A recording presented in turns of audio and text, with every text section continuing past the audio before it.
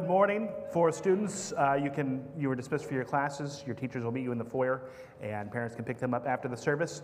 If you'd like to turn in your Bible to Exodus chapter 20.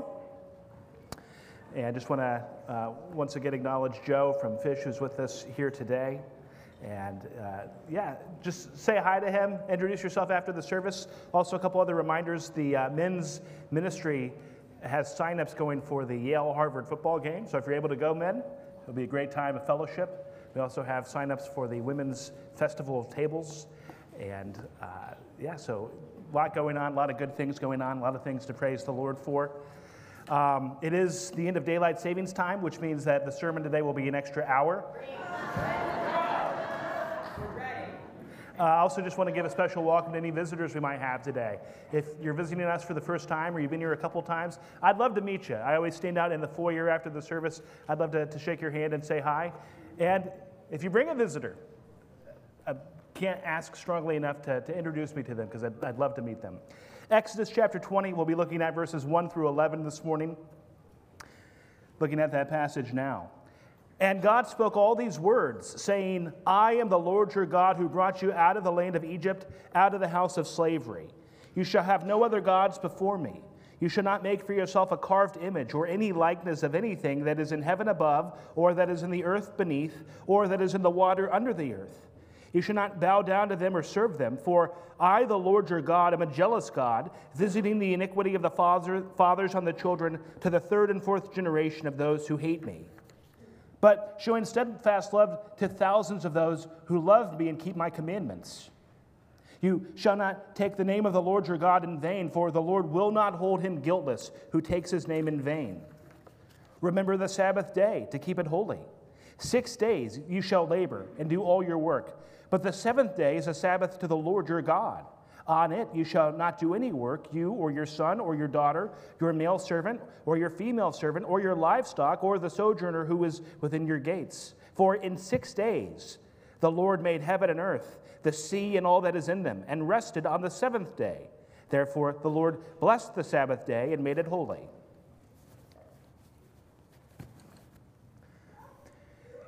If you go to a restaurant or a store or an online retailer, it's all about you, your tastes, what you want, how they serve you, your experience. They cater to you.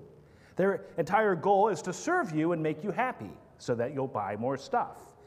And sadly, this attitude, this marketing attitude, has come into the church in America. Too many churches have turned parishioners into customers and believe the customer is always right and cater to that. We've added bells and whistles to try to make worship hip or fun. There are churches who do entire sermon series based on movie themes and popular culture.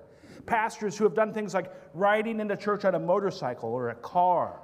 Churches who do giveaways to try to entice the audience. All of it is giving people what they want. In the process, our society traded authentic worship of the Lord for gimmicks and shallow theology. Some held their noses and knew that it wasn't great, but justified this type of church as a means to an end, whatever got people in the doors. But the issue in all of this is that our theology of worship impacts our theology of everything else. And when we treat worship like it's for us, how it makes us feel, how we like it, then we also tend to believe in a God who exists for us and for our whims. Worship should not primarily be about asking what the people want and catering to that. It's looking at what God wants and how God desires to be worshiped and worshiping him in accordance with that. We're to worship the Lord in spirit and in truth. And so when we have worship that sets aside reverence for God at the altar of being cool, when we treat the Bible like it's a self-help book to give us moral lessons instead of the eternal Word of God which reveals his will and righteousness and gospel, when we sing songs that focus on catchy choruses over songs which point us to God, his goodness and glory, when we treat communion like it's a chore that we have to do rather than participating in a practice ordained by Christ himself, When we copy what the rest of the secular world does to impress people, we train people that God exists for us. Our main idea from our passage today is that our theology of worship impacts our theology of everything else. And that's true because we worship before we do theology. What do I mean? You worship before you do theology. It's similar to how you crawl before you can walk. And I'll preface this comment by saying that it's true for most people.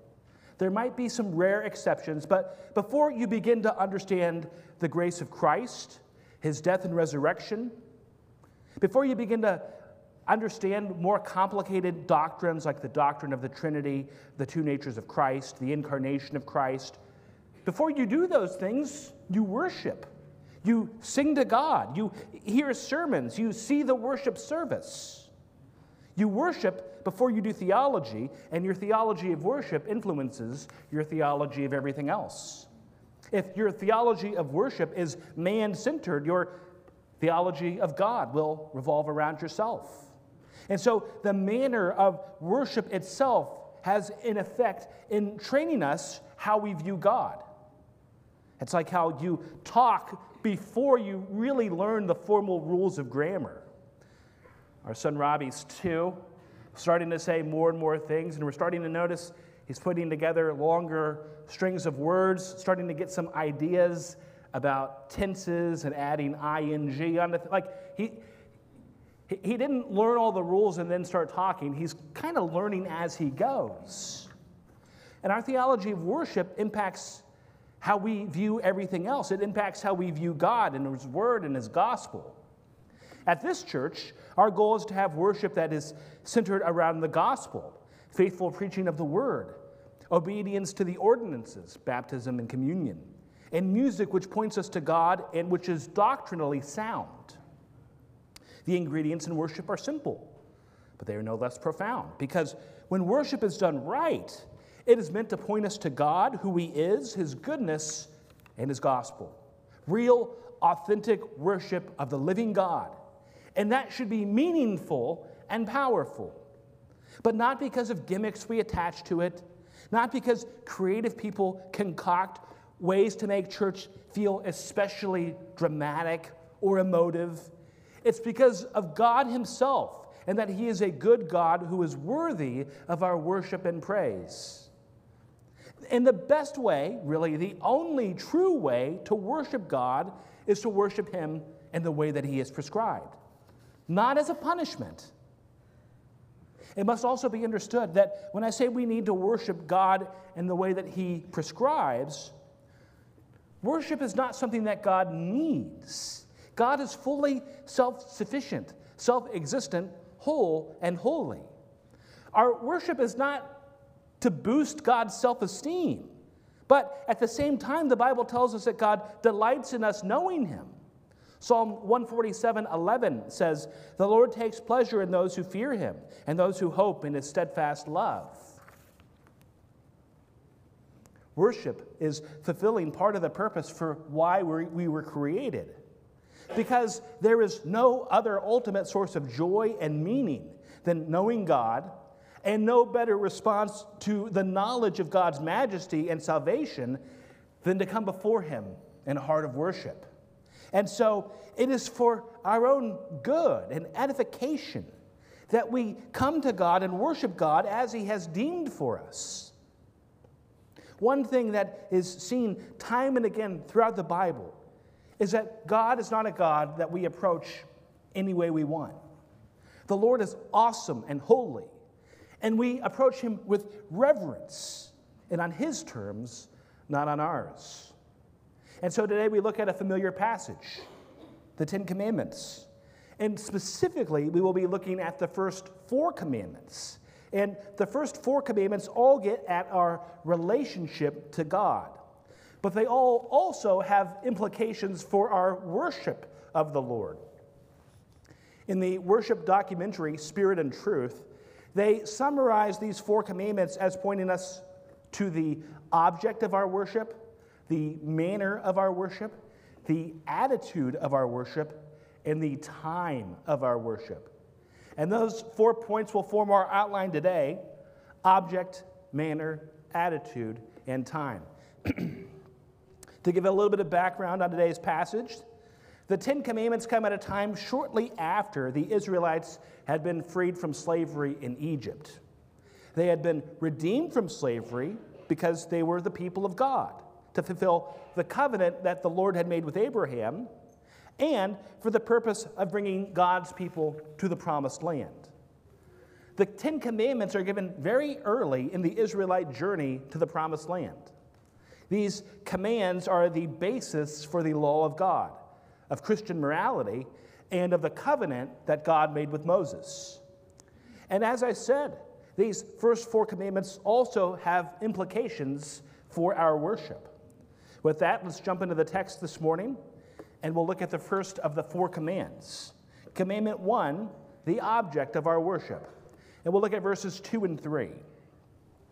I am the Lord your God who brought you out of the land of Egypt, out of the house of slavery. You shall have no other gods before me.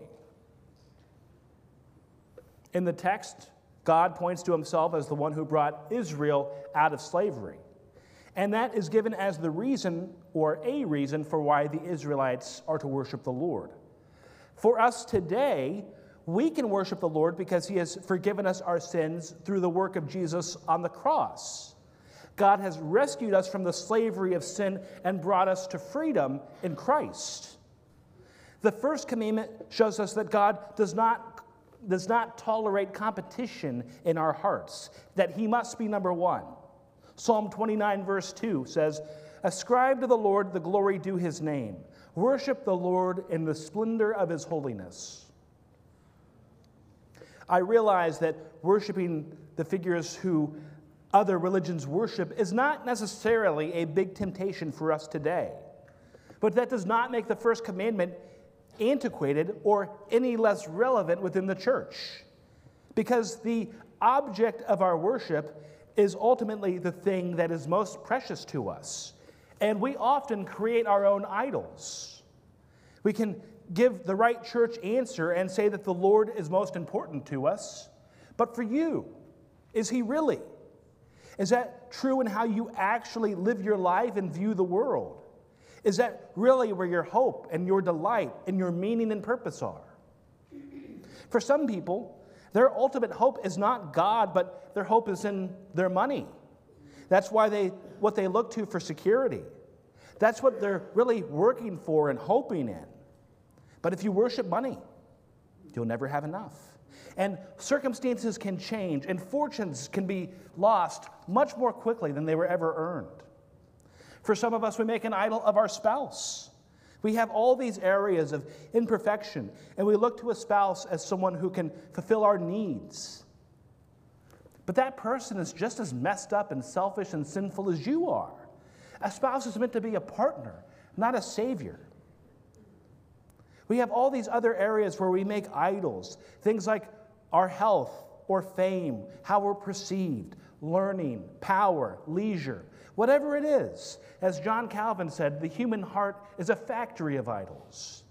None of these things are inherently bad, but all of these things make very bad gods. But for so many, we treat these things as if they're what matters most. They matter, but they're not all important. Only an all-powerful, almighty, perfectly loving God is worthy to withstand the weight, to not just give life, but to give eternal life. Not just give purpose, but to give eternal purpose. Not just a way to live, but the true way of life. Worship starts with God. It's about knowing that God is at the center of everything and giving him his proper honor as our creator, sustainer, and savior through the gospel. Psalm 95 verses 6 and 7 says, "O come, let us worship and bow down. Let us kneel before the Lord our Maker, for he is our God and we are the people of his pasture." We all have something that is most precious to us. It's a fact of human existence. There is always going to be one thing that matters more than all other things. And whatever that thing is for you is what you will worship. Our need is to worship God, is to worship him for all he is and for who he is. The second commandment gets at the manner of our worship. Going back to the text, verse 4. You shall not make for yourself a carved image or any likeness of anything that is in heaven above, or that is in the earth beneath, or that is in the water under the earth. You shall not bow down to them or serve them, for I, the Lord your God, am a jealous God, visiting the iniquity of the fathers on the children to the third and fourth generation of those who hate me, but showing steadfast love to thousands of those who love me and keep my commandments. While the first commandment gets at who we worship, the second commandment gets at how we worship.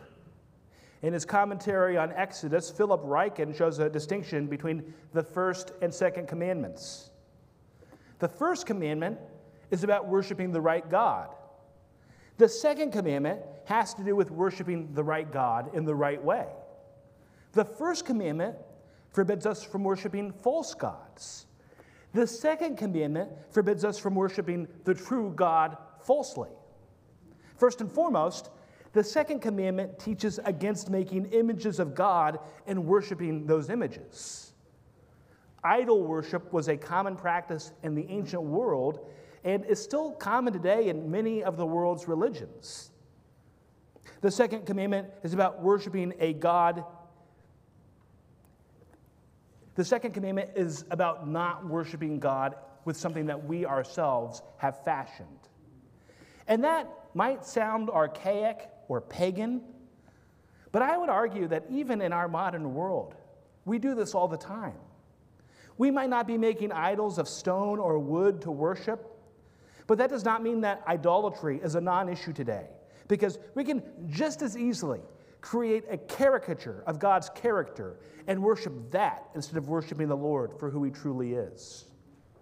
If we in any way undermine the righteous holiness of God, we are not worshiping him for who he really is. We're worshiping something less than God, which is not God. When we choose to ignore his wrath towards sin, we are attempting to rob God of his justice and are, in fact, supplanting that with our own notion of justice when we pick and choose what sins matter. We are putting ourselves on the throne as the judge when we try to act as the ones who judge what is just. When we believe that there is any other way to the Lord except through the saving work of Christ, then we no longer believe in a gospel of grace. Instead, we believe either in a God who does not take sin seriously or in a false gospel that is based on our own works. When we disregard what God says in his word or find ways to explain it away, we are putting our own wisdom over the wisdom of God. We are worshiping at the altar of self. And when we make church and worship revolve around our preferences and desires, we are creating a God in our own image. We are not appealing to the character of God, but to the whims of the world. God will not compromise on his holiness and glory. And when we make a caricature of God in our own heart and mind and worship that falsity, it is just as sinful as making a false image of God of wood or stone or clay. And so again, it might be really easy for us to not make a physical image and worship that, but we're just as capable of worshiping a false God in our hearts. Third commandment, the attitude of our worship. Verse 7. You shall not take the name of the Lord your God in vain, for the Lord will not hold him guiltless who takes his name in vain. The name of God itself is sacred. We are to have reverence for his name. In the Lord's Prayer, Jesus teaches the disciples to pray to our Father in heaven, hallowed be your name. The titles for God in the Bible are statements about his character. For instance, in Exodus chapter 3, when God appears to Moses in the burning bush, and Moses asks God for his name, God says in Exodus 3:14, I am who I am. And he said, say this to the people of Israel, I am has sent me to you. Think about that name, I am who I am.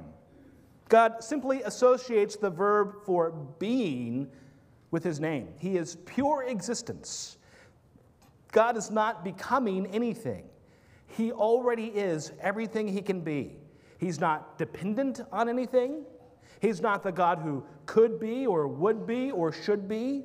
He is. And we are to honor the name of the Lord. In Leviticus chapter 24, we see a story of two men within the Israelite camp getting into a fight. One of the men blasphemes the name of the Lord, and that blasphemy is treated as a capital offense. Think of how often today people take God's name in vain. For some of us in this room, think of how often you might take God's name in vain.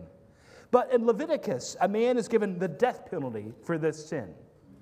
Our initial reaction is probably to look at that and think that that's pretty extreme, or maybe even feel tempted to judge God or the Bible for such a thing. Two thoughts.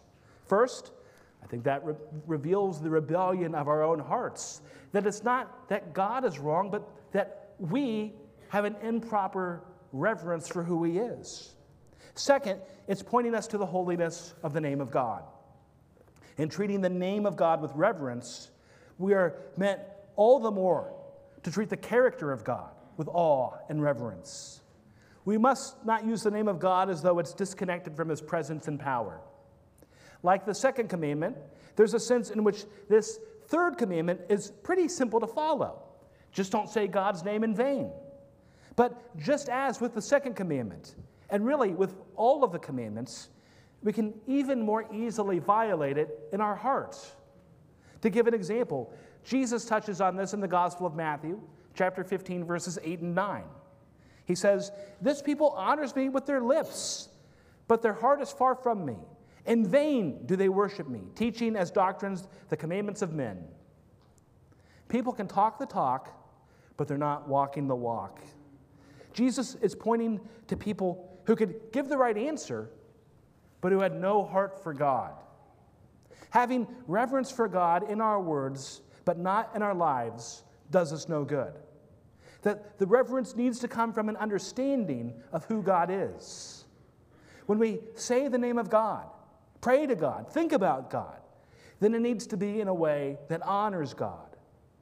And it's meant to, and it matters that worship reflect that attitude, because our theology of worship impacts our theology of everything else. We have a holy God who we need to praise and honor appropriately because of who he is. Think for a moment about King Charles, the King of England. When people meet the British monarch, there's a long list of protocols that you're expected to follow. There are appropriate forms of address. You don't just walk up and say, "Hey, Chuck, how's it going?" You address him as Your Majesty. You're not supposed to walk in front of the king.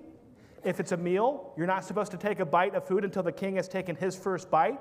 If you're exiting a room, you're never supposed to turn your back on the king. You're supposed to look at the king and then walk backwards out of the room.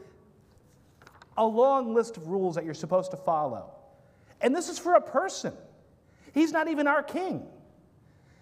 Yet, if you're invited and accept an invitation, it's expected that you follow these protocols, that there is reverence given to the King of England. And we're most certainly supposed to have all the greater reverence for the King of the universe. In Leviticus chapter 9, the tabernacle is constructed, and there's a service to consecrate the new tabernacle, which was to serve as the center of religious life for the people of God during their time in the desert. It was the place that represented God's presence with his people. It was a sacred and holy place. Quoting from Leviticus 9, "And Moses and Aaron went into the tent of meeting, and when they came out, they blessed the people. And the glory of the Lord appeared to all the people. And fire came out from before the Lord and consumed the burnt offering and the pieces of fat on the altar. And when all the people saw it, they shouted and fell on their faces." This is a picture of appropriate worship, as God has prescribed and ordained. And the chapter ends by saying that the people fell on their faces, that they had come to God in reverence. But in the very next chapter, Leviticus 10, it looks at worship in a way that does not honor God. Verses 1 and 2. "Now, Nadab and Abihu, the sons of Aaron, each took his censer and put fire in it and laid incense on it and offered unauthorized fire before the Lord, which he had not commanded them. And fire came out from before the Lord and consumed them, and they died before the Lord. So these two men follow up the worship by offering unauthorized fire before the Lord when they had not been commanded to do this. And so God consumes them with fire. Once again, it's easy to think that that's just overly harsh. But it was God himself who had brought the judgment on them, and God is all just. We might try to have a casual attitude towards a holy God, but honoring the Lord and worship is a big deal. And every Sunday, all over the country and all over the world, there are churches who dishonor God, who worship in unbiblical ways, who preach cheap grace rather than the gospel, who resort to pandering to the masses and telling people what they want rather than teaching truth. And I bring out what so many churches in our culture do because it matters that we guard the faithfulness of our worship. It matters that we not succumb to temptations and drift. The fourth commandment, the time of our worship, beginning in verse 8. Remember the Sabbath day to keep it holy. 6 days you shall labor and do all your work, but the seventh day is a Sabbath to the Lord your God. On it you shall not do any work. You or your son or your daughter, your male servant or your female servant, or your livestock or the sojourner who's within your gates. For in 6 days the Lord made heaven and earth, the sea and all that is in them, and rested on the seventh day. Therefore the Lord blessed the Sabbath day and made it holy. We are to have a day that is set aside for God. The commandment says that we should remember God's Sabbath, keep it holy, not do any work on that day. The rationale given is that it points back to when God himself ceased from activity in creation. God created time and is sovereign over time. And it is also an act of faith to rest. Because rest is a challenge for many of us. But rest is spiritual. Hard work is good, but there can be a temptation to want to neglect rest. I talked about rest a few weeks ago in one of our other messages, that again, for many, I think it's one of our great spiritual struggles, but it's something that the Bible so often commands and calls us back to. If you read the Old Testament prophets, something that is constantly hammered on is the fact that the Israelites did not keep the Sabbath. They did not honor God. Honoring the Lord's day, though, is an act of faith. It's a matter of trusting the Lord that our work and labor done in 6 days is enough. That can be challenging. It can feel like we can't stop, that we have to do more and more and more. The Lord's day is not a day to pursue our own goals and accomplishments, but to set aside to worship God. The fact that the Lord has set aside a day for us is also a reminder of the importance of community within the church. Because faith is not just personal. It's not just what we do on our own. But he's given us 1 day in 7 to come together as his people to worship him.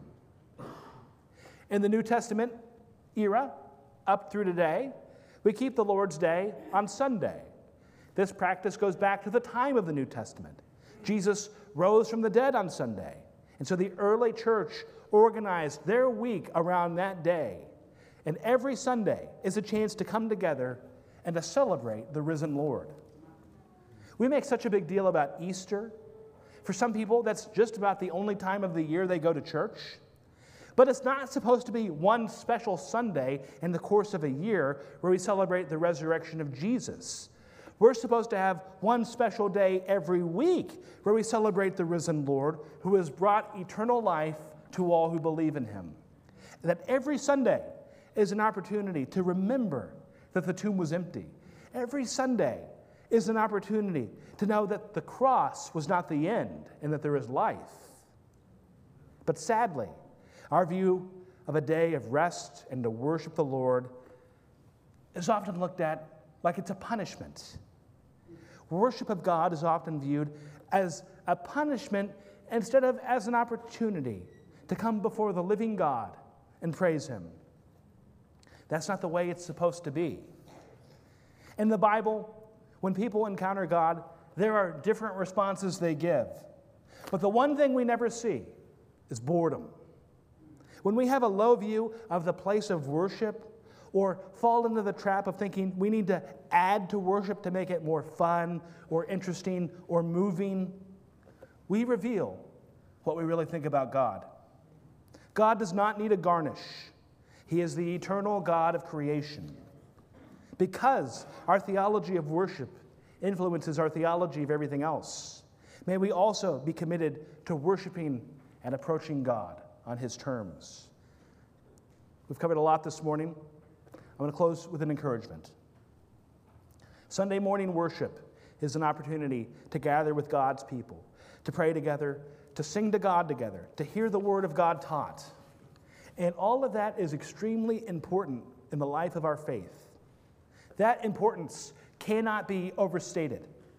And so coming to church should be the high point of our time with God during the week. But it should not be the entirety of it.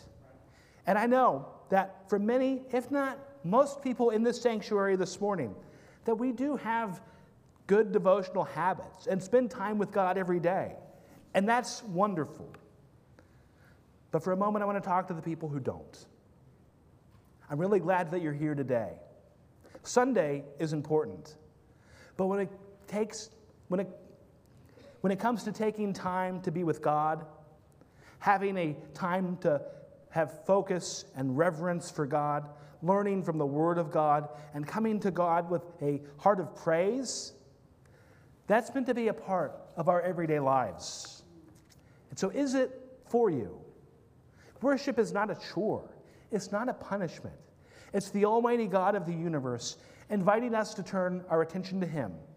It's a reminder of who He is and who we are. It's an opportunity to look to the one who is the true and ultimate source of all that is true and just and good in the world. May we praise the Lord in spirit and in truth. Would you pray with me? Our Heavenly Father, we thank you that you have given us worship, Lord, that in a fallen world you've given us an opportunity to focus on you, Lord, for just a moment, to live on earth as it is in heaven. Lord, may we worship you the way you desire to be worshiped, because that is the better way. Lord, may we come to you with humble hearts, knowing that we have a good and loving God. Lord, for all of us today, I pray that we can continue every day of our lives to dedicate our hearts and souls and mind and strength to you in all we do. In Jesus' name we pray. Amen.